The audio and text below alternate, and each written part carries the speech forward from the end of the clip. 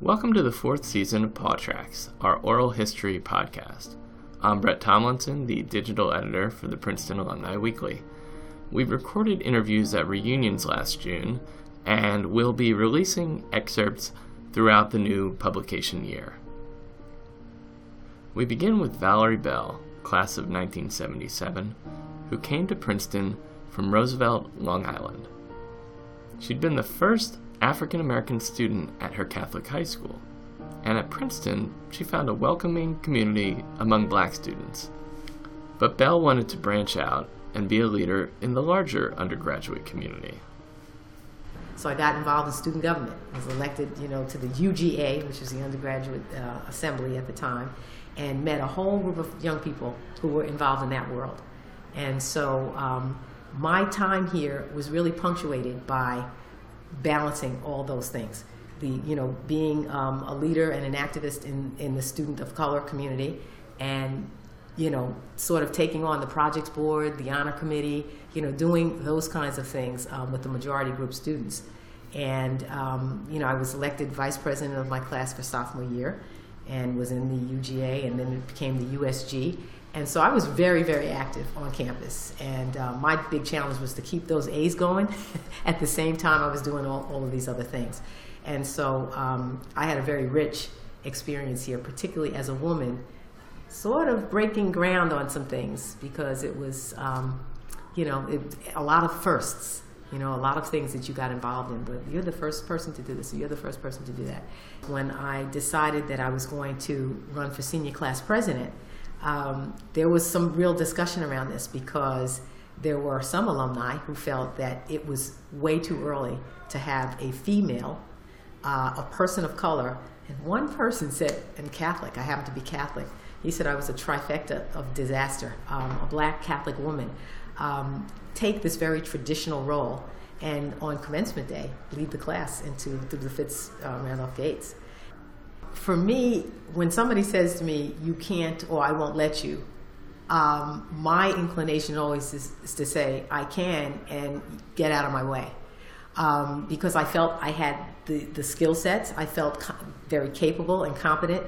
I had the experience. It wasn't like I was a newcomer to all of, sometimes there's that one person who's by senior year says, I'm going to do X. They've never been involved before, but I was consistently involved. And that's how I essentially sold myself to my class. I said, hey guys, you know me. And it was really mostly guys, you know me. And I haven't let you down yet. And so I really want you to support me. My theme when I was running for senior class president was unity growing from our diversity.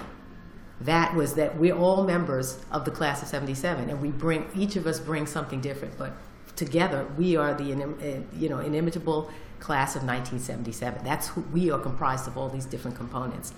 And so my challenge at Princeton throughout the time was to be everything I wanted to be the senior class president, but yet to be the African American student leader, and not to have either group feel like, but you're not, being faithful to us or what it is we're doing.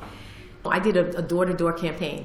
I visited 1,000 classmates, and there were people who said to me, I have to be really candid with you. It's not time for a woman, or it's not time for a person of color, or it's not time for, both. But I never did feel in any way dissuaded from pursuing the course that I was very adamant about pursuing. I was determined to not have my experience tainted, tarnished, or, just for there to be any detractions from it because other people felt like, oh, well, geez, she, shouldn't do this or couldn't do this. The experience for me, all of those experiences and my experiences here in general, really inspired me to know that you determine your course. You discover who you are. You define how you're going to pursue whatever goals and objectives you do that. And others are going to come and try to derail you. But, you can't let them. And, and to the extent that you have whatever power you have, you just keep moving and pushing along the trajectory that you've determined for yourself. Bell won the election by a healthy margin. There wasn't much fanfare in the Daily Princetonian, but the New York Times took note, publishing a paragraph about the first black student and first woman to be voted Princeton class president. And a year later, at commencement, Bell proudly led the class of 1977's procession through Fitzrandolph Gate. It was an extraordinary feeling, and it was a very interesting thing because the African American students said, "We're walking behind her." And a large group of African American students walked in single file behind me so that we could all be situated on the same side of the aisle. But sort of being there in the front of the whole crowd and seeing the parents, particularly of students of color, but other parents, other progressive parents who were just cheering and clapping, it was a moment I'll never forget.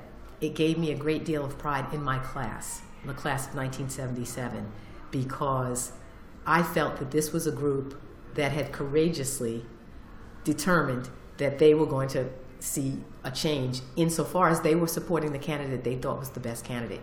That whole experience said so much to me about the people with whom I had been educated.